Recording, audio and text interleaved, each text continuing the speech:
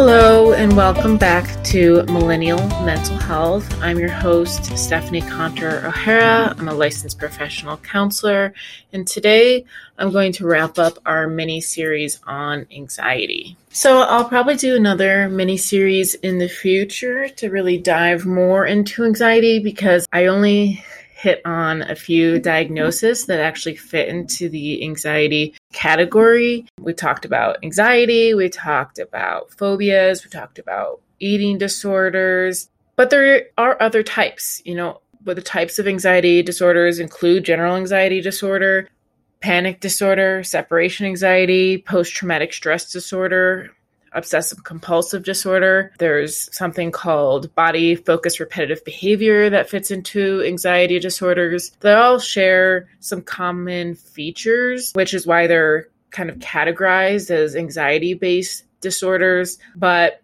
I didn't have time to go into all of them. And I even do a truly deep dive into each of them. And hopefully our guests in the future will touch back on anxiety disorders. And again, like I said, this is just one mini-series. I wanted to do at least one mini-series in each season. So I appreciate everyone who's been tuning in to learn more about anxiety disorders.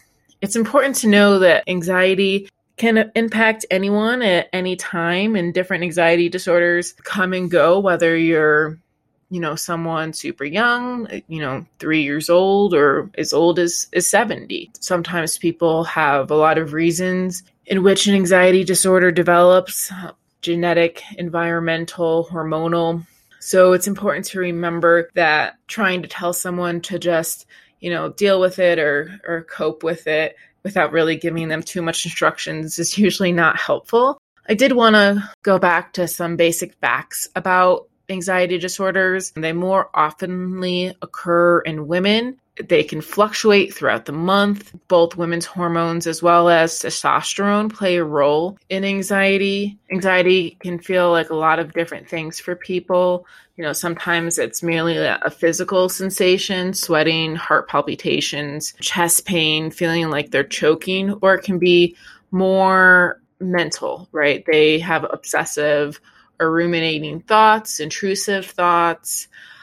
Perhaps they have a hard time thinking clearly, get distracted. So I think it's important to know that there's a variety of different ways that anxiety can impact people. And it can even be very situational, like I mentioned in that first podcast about the difference between anxiety and stress. It could be things like a school dance or an upcoming test, all the way to fearing something more great, like a car accident or death. And there's a lot of really important and helpful books out there about anxiety. I definitely recommend looking into this book called The Wisdom of Anxiety, and it's written by Cheryl Paul. It's on Audible, as well as you can pick it up at any bookstore. It really dives into how anxiety can both keep us safe and push us forward, as well as hold us back and keep us stuck. I think that's important, that there is this push-pull that anxiety can play in someone's life. So to cover the ones that I didn't really go too much into, obsessive compulsive disorder is an anxiety disorder that's characterized by recurrent unwanted thoughts and or repetitive behaviors. Repetitive behaviors such as hand washing, counting, checking, or cleaning are often performed with the hope to preventing obsessive thoughts or attempting to make them go away. People also form what's called a ritual.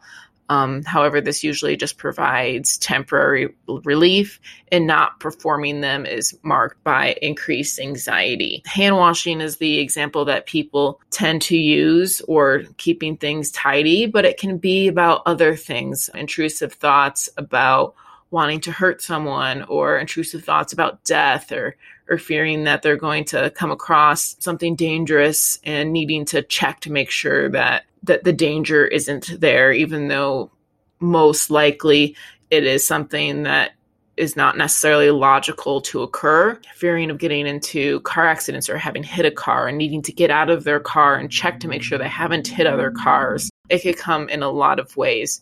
Post-traumatic stress disorder is something that I know a lot of people have heard about, usually in relation to veterans, but it can occur across age groups and races. This can be from trauma experienced during domestic violence, sexual assault, childhood neglect. So it's an anxiety disorder that it's usually developed after the exposure to a terrifying event or ordeal in which physical harm has occurred or was threatened. And it's important to know that it can happen even after like a disaster that was caused by Mother Nature, hurricanes, floods, tornadoes. So it can be pretty severe, and it's usually marked by having difficulty sleeping, hypervigilance, being startled easily, intrusive images or thoughts about the event reoccurring. Sometimes people can actually feel like their whole body and mind goes back to the event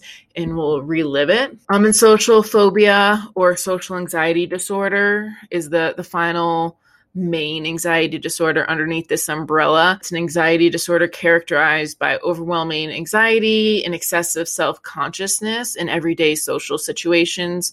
Social phobia can be limited to only one type of situation, such as the fear of formal speaking or informal situations, eating or drinking in front of others, or it can be more severe and show up in several different types of environments and situations. So it's important to recognize that just because someone is experiencing anxiety with performance or doing something in front of others, it's not just something to look over, but it can be actually considered social anxiety and needing to be worked on with therapeutic modalities. I think we talked a lot about different types of anxieties, and I wanted to dive into treatments for them a little bit more. Again, each of the categories that I talked about, the eating disorders and general anxiety and phobias, I touched on a little bit about different types of treatments, but I really want to dive more into treatments specifically.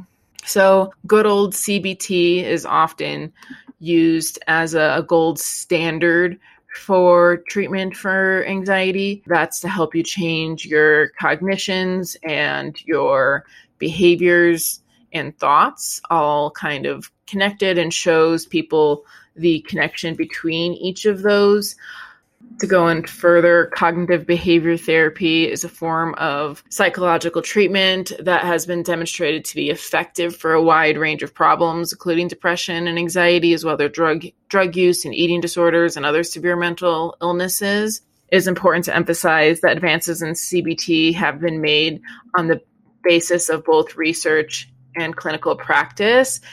Indeed, CBT is an approach in which there is ample scientific evidence, which is why I called it the gold standard a little bit ago. CBT is based on several core principles, including psychological problems are based in part on the faulty or unhelpful ways of thinking. Psychological problems are based on the part of learned patterns or unhelpful behavior, and people suffering from psychological problems can learn better ways to cope with them, thereby relieving their symptoms and becoming more effective in their lives. Like I mentioned, cognitions and behaviors can impact the way that we feel, and if we don't attempt to think about our thoughts and learn new behaviors, those psychological problems will just continue to exist. Some strategies that might be helpful is learning to recognize one's distortion in thinking, in which is creating the problem, and then reevaluate them in light of like new information or new evidence. Also to gain a better understanding of a behavior and motivation of others, as well as motivation of yourself and why you're behaving in that way. Using problem-solving skills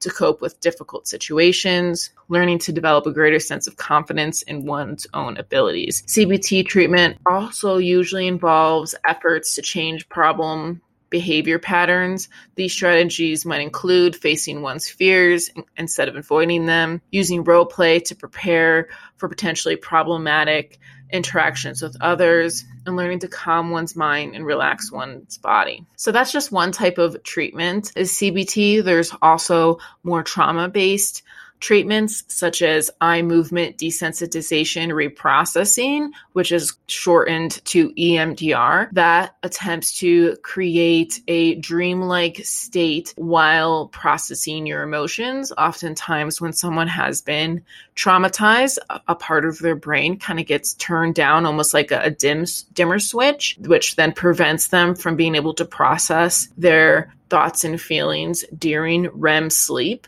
So EMDR is meant to kind of recreate that experience that you would have during REM sleep, but while you're awake in the safety of your therapist's office. Usually the therapist will create what's called a safe place, as well as develop different resources to help people utilize when they are trying to process their trauma in EMDR. It's definitely really important to receive treatment from someone who is trained. It's not something that is meant to be done by yourself or to be done by someone who isn't trained, since it does have a very specific protocol, which is needed in order to facilitate evidence-based / effective treatment. There's a variety of different evidence-based treatments to be used with anxiety disorders. Those are just two very prominent ones that are often used. I would be happy to talk about different types of treatments for anxiety as well as other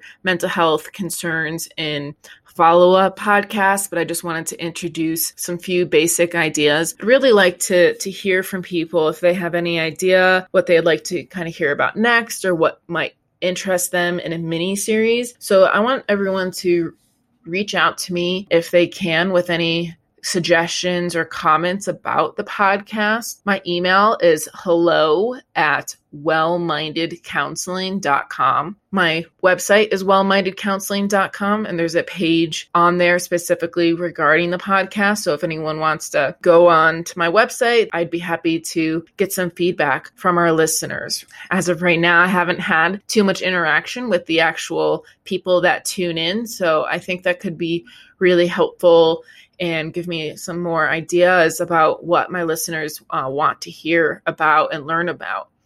You know, this podcast is both meant to be conversational as well as informational. So yeah, I'd love to get some listener feedback. Well, thank you so much for tuning in today. I know today I kind of touched on some very broad ideas, but hopefully you learned a little bit more about types of anxiety through this mini series, as well as those two types of treatments that I kind of mentioned here at the end of this podcast. There's definitely other treatments that could be helpful. There's something called dialectical behavior therapy that is utilized a lot. That's kind of a mindfulness-based focus treatment. Internal family systems, better known as IFS in the mental health community, that can also be really helpful to learn about the different parts of yourself that maybe need a voice or haven't been able to really integrate into your life and step into feeling more empowered. That's kind of what IFS does. There's a lot more to it, obviously. So yeah, I'd be happy to talk more about those or other types of treatment modalities if anyone is interested. And like I said, I'd love to hear from you. So thank you so much for taking time to tune in this week.